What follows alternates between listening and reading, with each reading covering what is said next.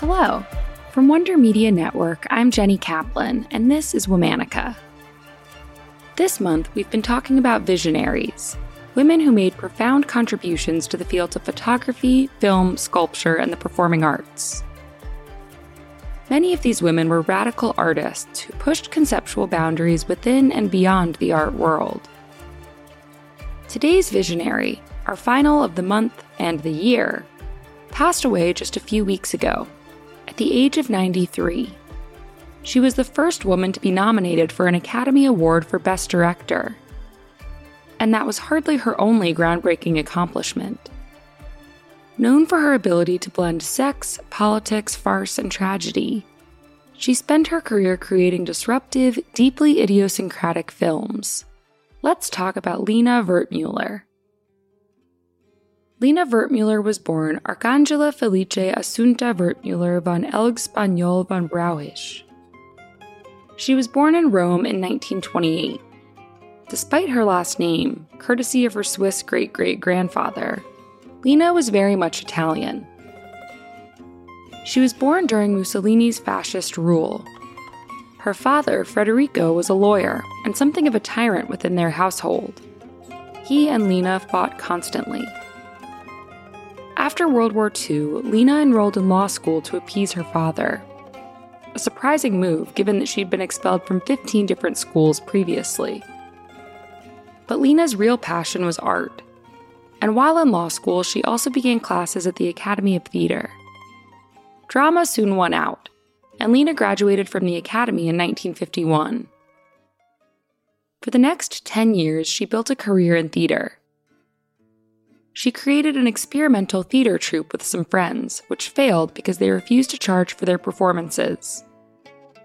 She toured with a puppet group, performing works by Franz Kafka instead of fairy tales. In 1961, Lina met the filmmaker Federico Fellini.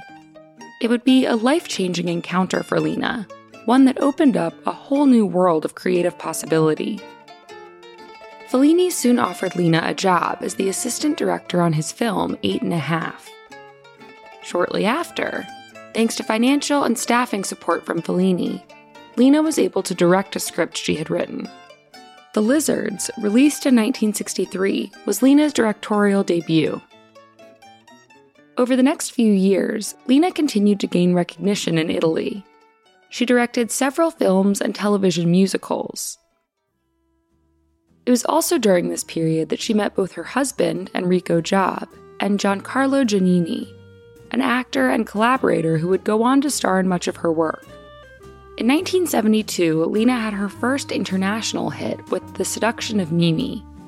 She wrote and directed the film, which follows a young Italian laborer as he slowly loses his moral compass. For this, Lina won Best Director at Cannes Film Festival. The next year, her muse, Giancarlo Giannini, won Best Actor at Cannes for Lina's film Love and Anarchy, about a man who tries to assassinate Mussolini. In 1974, Lina wrote and directed arguably her most well-known work, Swept Away. But it's her 1975 film, Seven Beauties, that earned her groundbreaking Academy Award nominations for Best Original Screenplay and Best Director. Now, Lina's career was not without controversy. Seven Beauties, for example, follows a man into a World War II prison camp, where he does whatever he can to survive. The film involves graphic violence and sexual assault, common themes throughout Lina's films. Feminists were vocally critical of her portrayals, and Lina repeatedly shot back that she didn't consider herself a feminist.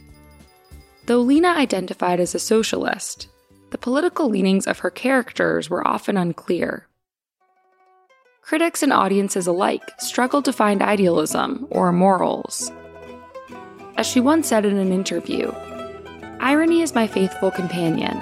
It helps me to underline vices and defects of the human being."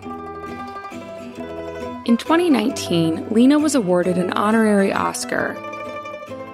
And in her speech, which was translated by actress Isabella Rossellini, Lina made a characteristically disruptive move.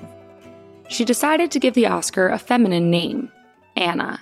Gravissima che si chiami Oscar, si dovrebbe chiamare Anna. Lina died on December 9th, 2021.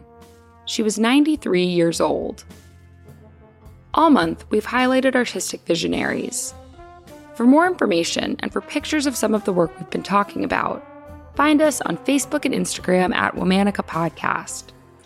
Special thanks to Liz Kaplan, my favorite sister and co-creator.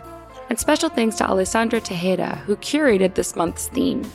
Happy New Year, and talk to you on Monday!